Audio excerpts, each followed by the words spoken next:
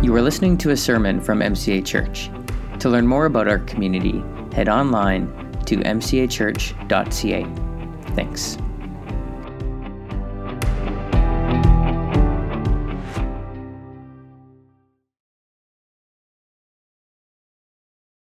Well, last week I shared a message about listening for the voice of the Holy Spirit. And I don't know if you remember, but I did give you a challenge. I said my hope was that this day that we would have a few people who would come and share a story about praying to hear God's voice and what would ensue in the following. And so do we have any volunteers to share a story? No, I'm not going to do that to you today. I actually do have one. I want to invite up Corrine Uzak to come and share a little bit about her week in that regard today. So Corrine, thanks for coming. And can I just say, honestly, and this is an honest from my heart, what a blessing when I am preaching to first know someone's listening. And I know that she's not the only one listening, okay? Yeah. But that is a blessing, but also to know that people will receive a challenge. Because it draws us into the heart of Jesus, and that's the point. And so, thank you. Love to hear a little bit about your what you have to share. So after Keith made that challenge, I wrote it on a piece of paper and I put it on my desk. And I said, "Okay, God, every single day this week, actually, I paused and I asked myself the question, Lord, what do you want to say to me? What do you want to say to my neighbor?" And it started off with, "Hey, I should get together with different people." And that was Tuesday morning. I met a friend for coffee. You would think nothing important, but at one point she stood up and she went to the bathroom.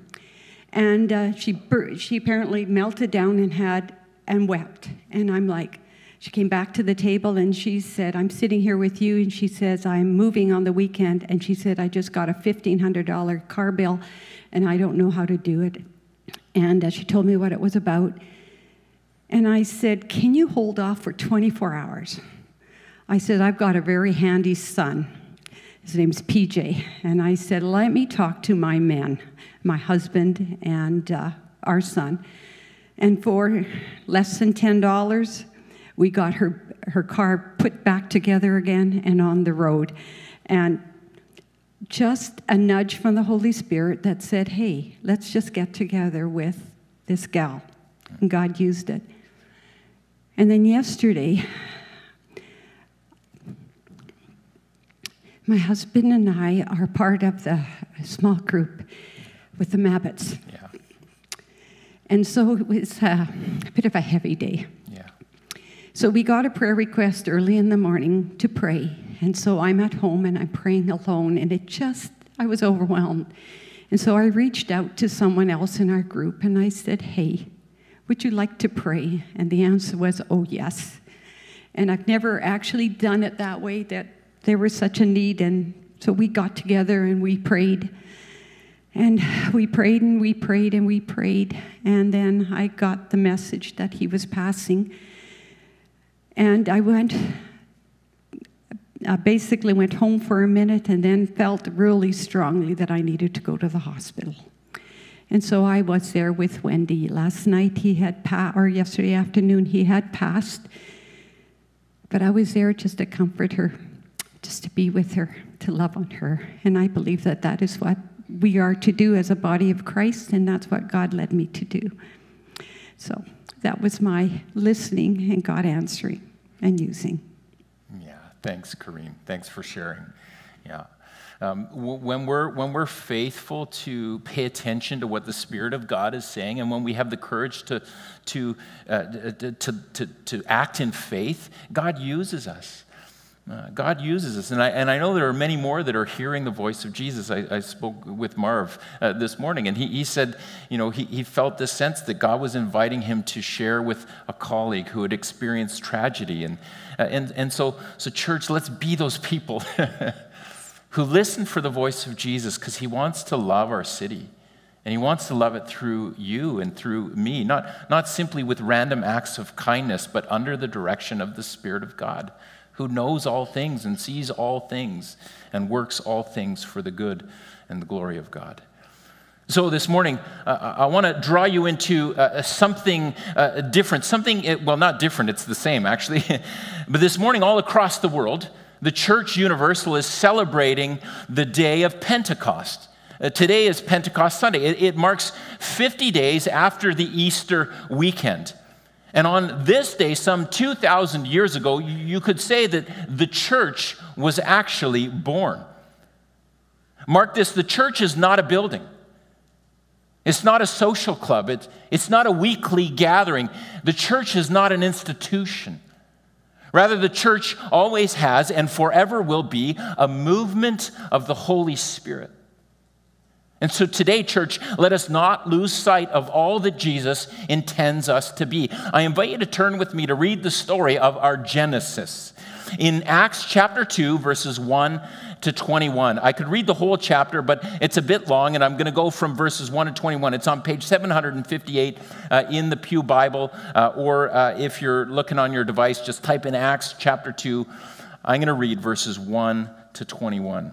Hear the word of the Lord. When the day of Pentecost came, they were all together in one place. Suddenly, a sound like the blowing of a violent wind came from heaven and filled the whole house where they were sitting. They saw what seemed to be tongues of fire that separated and came to rest on each of them.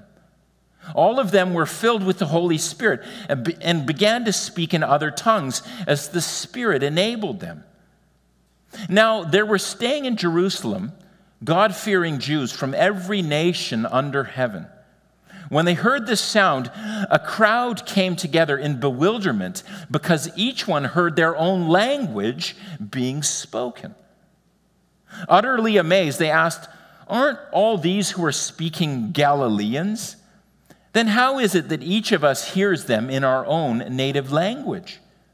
Parthians, Medes, and Elamites, residents of Mesopotamia, Judea and Cappadocia, Pontus and Asia, Phrygia and Pamphylia, Egypt and the parts of Libya near Cyrene, visitors from Rome, both Jews and converts to Judaism, Cretians and Arabs. We hear them declaring the wonders of God in our own tongues." Amazed and perplexed, they asked one another, "What does this mean?" Some, however, made fun of them and said, "They've had too much wine." Then Peter stood up with the 11, raised his voice, and addressed the crowd. "Fellow Jews, and all of you who live in Jerusalem, let me explain this to you. Listen carefully to what I say. These people are not drunk as you suppose. It's only 9 a.m. No, this is what was spoken by the prophet Joel. In the last days, God says, I will pour out my Spirit on all people. Your sons and daughters will prophesy. Your young men will see visions. Your old men will dream dreams.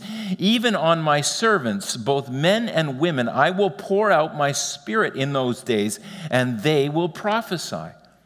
I will show wonders in the heavens above and signs on the earth below, blood and fire and billows of smoke. The sun will be turned to darkness and the moon to blood before the coming of the great and glorious day of the Lord. And everyone who calls on the name of the Lord will be saved." This is the word of the Lord. Thanks be to God. Jesus, we want to open our hearts, our minds, our eyes to the fullness of all that you are and all that you want to do in us, your church. We are your people, and we pray that as we enter into the first Pentecost story, that you would fill us afresh with your Spirit. Heal in us what needs to be healed. Make us whole for the sake of your world, the world that you came to save. Jesus, I know at times talk can be cheap. And so we pray that you would fill words so that they're not empty, but alive and real. So fill us with your Spirit, I pray, in Jesus' name. Amen. Oh, what a day that must have been. The text tells us two important details about the first, that day. It tells us first that it was Pentecost, and the second, that all of the apostles were there in the same place. That's in verse 1. And now, the Jews had three major festivals in their calendar year. There was the Passover, there was the Feast of Tabernacles, and then there was the celebration or the Feast of Pentecost. And for these three different festivals in the year, people from all over the Middle Eastern world, all over the world really, would make pilgrimage to Jerusalem to celebrate these festivals. And when it came to the festival of Pentecost, it had a particular focus for the worshipers there. There were two things that were important. First, they came to give thanks for God's provision. They would thank God for the harvest during the Feast of Pentecost. But secondly, they would also remember God's promises. And specifically, they would remember through the scriptures that they read, through the songs that they sang, they would remember God's promise to be present with his people. They would remember that God promised to be personally present to his people, leading them, providing for them, sustaining them, and overcoming their enemies. Just like God was present in the desert in Egypt with the people of God, so they remembered that God promised to be present in their midst again. It's what the festival was all about. And so Jerusalem then is filled with all of these people from all over the Eastern world that have come to celebrate and remember God's provision and his promises. And we're told the second detail in verse 1 that the apostles are all together in one place. They're in this house together. And then it happens. Out of nowhere, there's this sound of a violent wind that fills the house. And then they see what looks like these tongues of fire resting on their foreheads. It's a wild scene, isn't it? The experience is described with two images, wind and fire. Now, wind in the Bible is often a symbol of God's presence, right? It's his spirit moving upon the earth. On that day, there was a mighty rushing wind, and there was fire. Fire in the Bible also represents God's promise, right? Maybe you remember the story of Israel walking through the desert, and they were led by a pillar of fire. On that day, there was fire. There was wind, and there was fire. The thing is, sometimes it can be really hard to put into words what it's like to experience God's personal presence. It's hard to put into words. It's hard to describe. I remember talking with a friend of mine a number of years ago. And this friend had been a Christian for over 20 years of his life. But he had never really felt God's presence in his life in all of those years. But then something happened to him. It was in a season that he was going through that was a really tough time, like one of the worst he'd ever faced in his life. His life was literally falling apart. His marriage, his family, you name it, he was falling apart. And so one day he decided to call all his friends together that he knew to pray for him because he felt like his prayers were getting him nowhere on his own. And so as they gathered around him and prayed, my friend was overcome with the presence of God in a really powerful way. He felt something. Something moved inside of him. And I asked him to describe what that was like for him. And he said, Keith, I think it's really hard to put into words. But I felt a fire inside and then a peace. And I kind of just knew that God was there, that God saw me and loved me, and that he knew the way forward. See, it's hard to put into words what it's like when we encounter God's presence.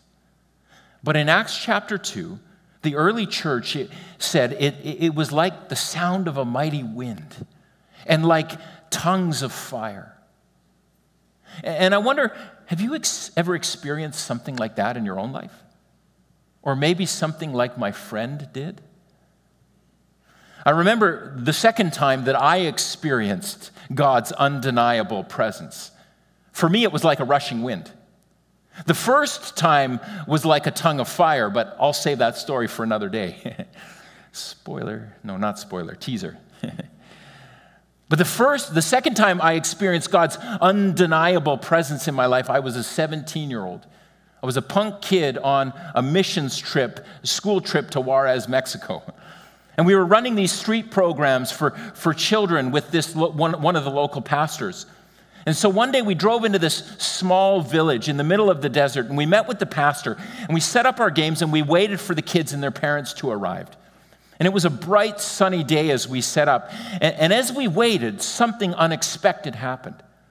A violent wind began to blow.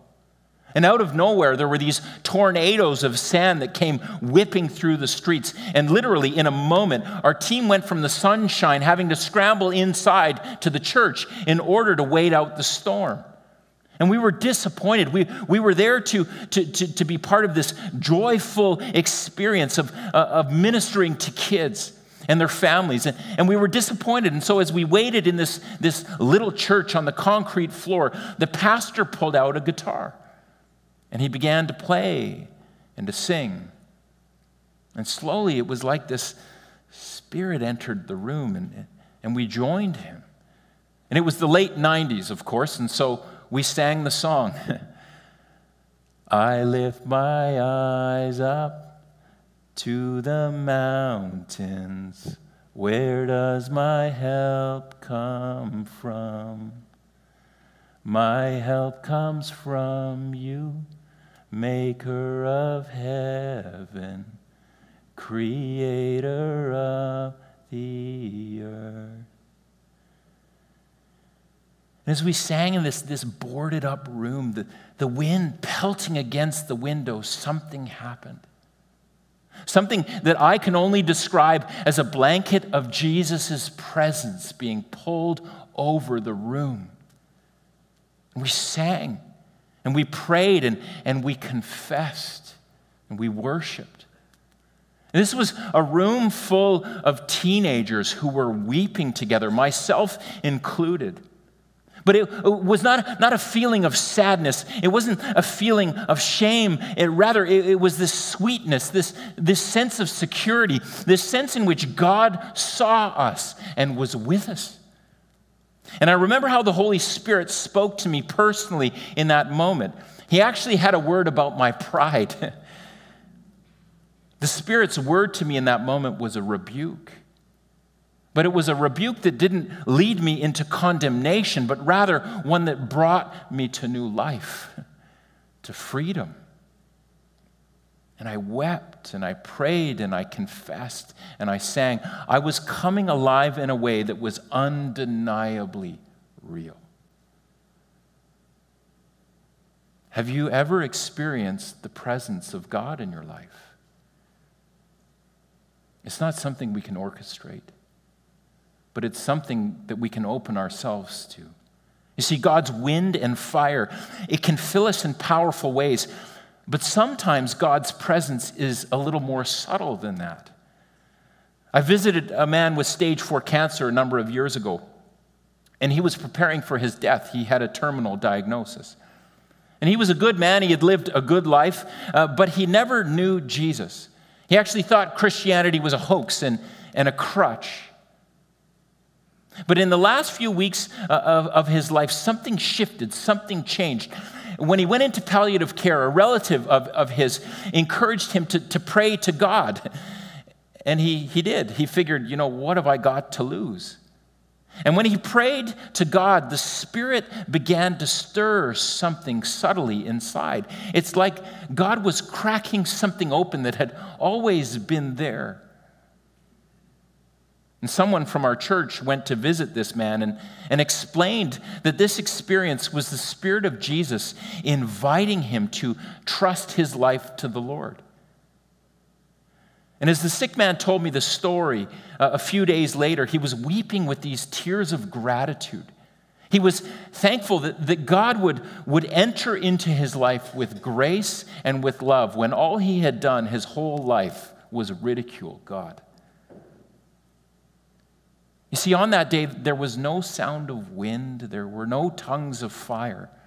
Only sweet tears that were born out of a difficult prognosis and of prayer. But make no mistake about it, God was powerfully present.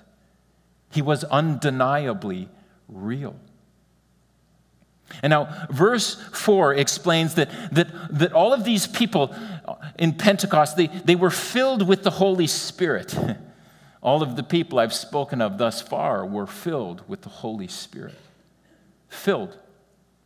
A chapter back, if we were to go back, if we had time to look at Acts chapter 1, we'd read that this was the last promise that Jesus ever gave his disciples. That they would be filled with God's personal presence. I mean, what an amazing promise, isn't it? But even more amazing is that these disciples, these first disciples, actually received the promise. Imperfect people were filled with the Spirit of the perfect God. It's breathtaking. And after they're filled with the Spirit, they move out into the streets and they begin to speak these different languages. And now let's take a moment to think about what's actually going on here. The city is filled with people from hundreds of miles away. All these different ethnic groups had come to Jerusalem to celebrate the Feast of Pentecost, to remember that God had promised to be present with his people. And then all of these pilgrims in town for the festival, they hear these disciples speaking in their own language, explaining the wonders of God. It's like God entered the city that day, though he had always been Lord of it. And look what the crowd says in verse 12. Amazed and perplexed, they asked one another, "What does this mean?" It's the right question to ask. What does all of this mean? And I want to help you understand or help you answer that question this morning. What does it mean when God's Spirit fills a person? But before I do, I want you to notice what the people there that day don't ask. They don't ask, did that really happen? That's the question that lots of people ask when it comes to Acts chapter 12. It's the skeptic's question.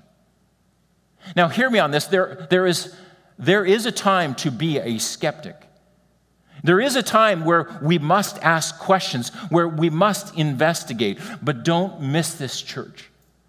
The people that day, they didn't question the reality of what was happening. They simply wanted to know what it all meant.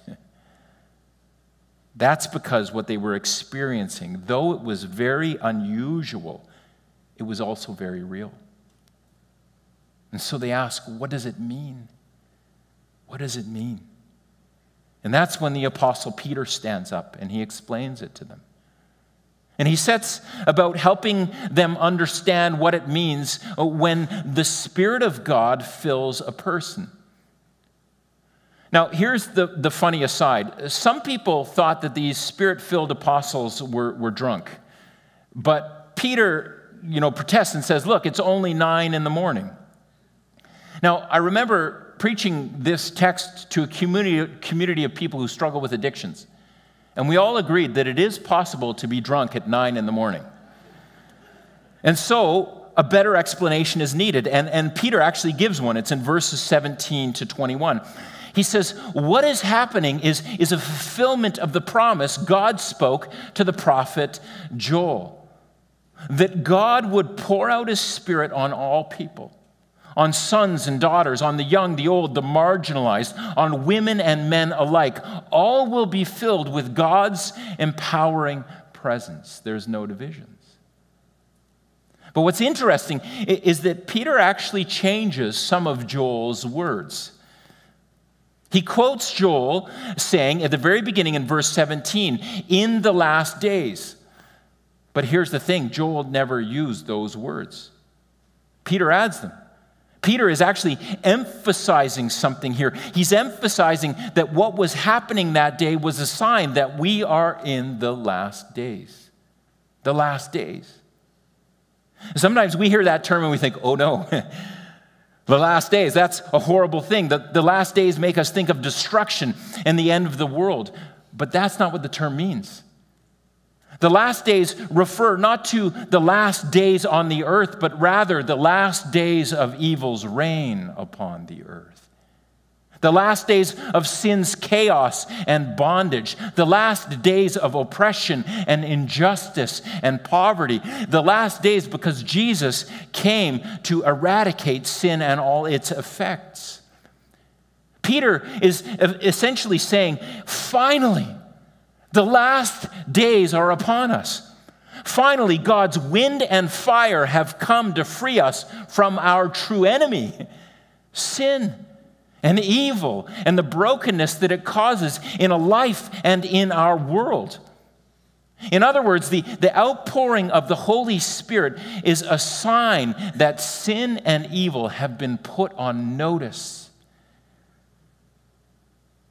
The chaos that sin creates is on the way out because Jesus has broken its power on the cross, and he has now sent his Spirit to break its power in us and in our world. When the people ask, what does this mean? The answer is given. God has come to personally restore all that has been broken by sin in the world. And in Acts 2, Peter goes on to highlight 3 areas that the Holy Spirit has come to restore. And God's Spirit is at work to restore the whole heart, the whole person, and the whole world. And I want to briefly, quickly show you each of these 3 things in the rest of chapter 2. I didn't have time to read the whole of chapter 2 this morning, but let me point you to what they say about how the Holy Spirit fills people in order to restore them to wholeness. First, when the Spirit fills us, he's working to heal our hearts, to give us a whole heart. Peter quotes a psalm in verses 25 and 28 in the text, saying that God's Spirit makes the heart glad and the tongue rejoice, that a person is filled with joy in God's presence. In other words, when the Holy Spirit moves in a person, the Spirit is actually moving them toward inner wholeness. And now, here's the reality. The reality is that most of us live with a broken heart. And I'm not necessarily talking about a lost love. Rather, I mean that we live with a broken inner life. Some of us live under the crippling weight of shame, or under the weight of a past mistake, or others live with this brokenness that's been sown into them through an abuse or a trauma or a tragedy. Or maybe the inner brokenness is because of words that have been spoken to you, or a parent who was absent. We live with this broken inner life. In other words, our inner life is broken because of either the sin we've done or the sin that has been done against us. And we need God to heal that brokenness. We need to hear him say, you are loved, you are forgiven. We need to hear God say, I can make you whole again. I can cover over the past trauma of your life. I can bring healing because you're my beloved. You see, that's what the Spirit does when the Spirit fills us. He takes this fractured heart and he makes it whole again. It's what the Spirit of God was doing in me as a 17-year-old punk in Mexico. He was speaking into a fractured heart because he wanted to make me whole. The second reason the Spirit fills a person is to restore us as a whole person. You see, there's more to being human than simply our inner life. There's also our outer actions. And the Spirit is poured out on people in these last days to reorder our actions around God's goodness and his priorities. You see, when we live life God's way, life works. Love, forgiveness, generosity, holiness, justice Are these not the ingredients for a life that works? You see, when we live God's way, it's the only kind of life that goes the distance, the only kind that works. But when we don't live God's way, when we don't live into these things, life simply doesn't work. People fall apart. Relationships fall apart. Societies fall apart. And we see that happening today in the void of love in our world, in the void of forgiveness, in the void of generosity and holiness and justice. People fall apart. And so the Spirit comes to fill us in such a way, not simply to change our inner life, but also to empower us to live the good life that God intends for us. And that's why later in the text, when the crowd experiences the Holy Spirit themselves, we're told in verse 37 that they're cut to the heart, and then they ask, what shall we do? They're connecting the dots. The Spirit fills them. Something happens inside, and they ask, well, what should we do then? What is the action to take?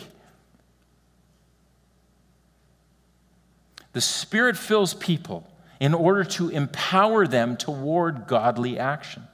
We're filled with the Spirit in order to walk with the Spirit and then participate Him in producing the fruit of the Spirit. The Spirit restores the whole person from inside to out. It's what the Spirit does. It's why He fills us. And we can't miss this. When the people are filled with the Spirit personally, they ask the question, what shall we do? And Peter tells them what they should do. He says in verse 38, repent and be baptized. Repent and be baptized, every one of you, in the name of Jesus Christ for the forgiveness of sins. There's always the step. Repent. Peter explains that the only appropriate response to an experience of God's wind and fire is to repent. Now, the word doesn't mean to feel remorse for something bad you've done. I mean, maybe it could encompass that, but there's a place for that, to be sure. But the word speaks not so much about remorse, but rather about a change in direction. It means to turn around or to give up your own agenda.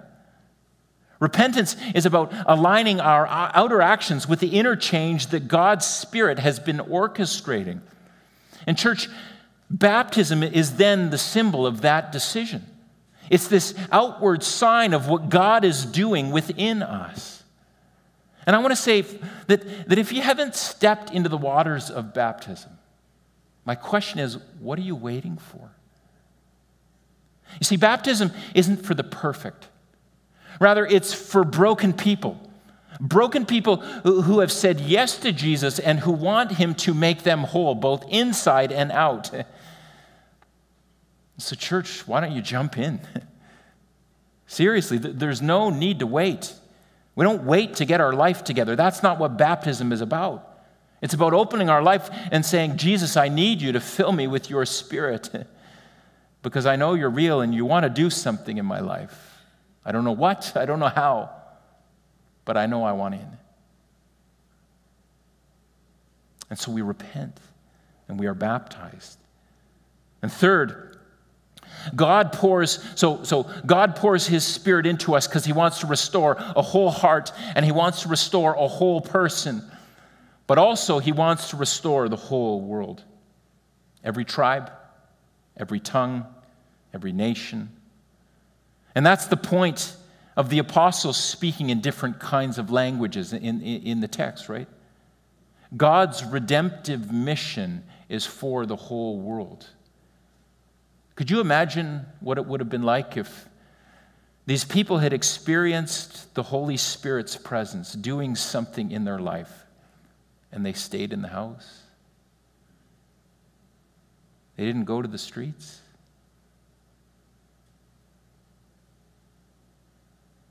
God's redemptive mission is for the whole world. In these last days, the Spirit is being poured out on all peoples because in God's world, everyone is invited to the party. And here's the thing, church, each one of us has a role to play in God's invitation to the world, to our neighbors. One of my favorite moments on our trip to Mexico City with the missions team that went down there was at the pastor's retreat. And at the pastor's retreat, we sang the song, "Open the Eyes of My Heart, Lord," in 3 different languages. I'm not going to sing it for you. I've already put you through that today, all right? We sang, "Open the Eyes of My Heart, Lord," in 3 different languages, in English, in Spanish, and in Natal, which is an indigenous language. I want that to sink in. In Mexico, the indigenous people suffered a similar kind of oppression to the indigenous peoples here in Canada. It wasn't the same, but there were similarities. Yet, in this small town outside of Mexico City was an indigenous woman singing praises to Jesus for the healing he had done in her life, and she sang in her own indigenous language. It was a picture of God's kingdom come upon the earth. And it was a picture that stuck with me. Church, what would it look like for an indigenous person to sing praise in an indigenous way through their indigenous language to the one true God that we all know here in this church? Oh, that would take a mighty work of the Holy Spirit. It would take a mighty work of the Holy Spirit in us to walk humbly, patiently, caringly. And it would take a work of the Holy Spirit in the Seals people whose land we stand on. But the Spirit fills people for the sake of the whole world. And to that end, the Spirit is moving. What does all this mean? They asked at the first Pentecost. It means that God's personal presence has come to restore the whole heart, the whole person, for the sake of the whole world. So come, Holy Spirit, come. Have your way in us again. Let's pray.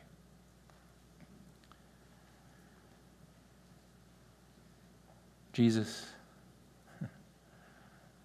we want to thank you that you didn't leave us broken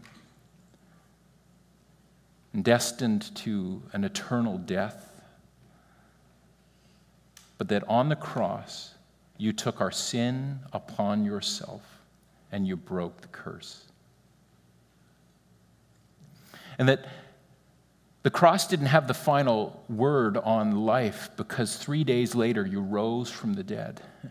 And then you ascended to the right hand of God the Father. But you weren't done yet. You sent your Holy Spirit to complete the work, to fulfill the mission, to restore hearts and people groups. And so, Jesus, today we simply want to say, we want to be part of that story again. We want to be part of that story afresh. We want to be part of that story this week. So fill your church and make us whole. For the sake of the world that you love, we pray. In Jesus' name, amen.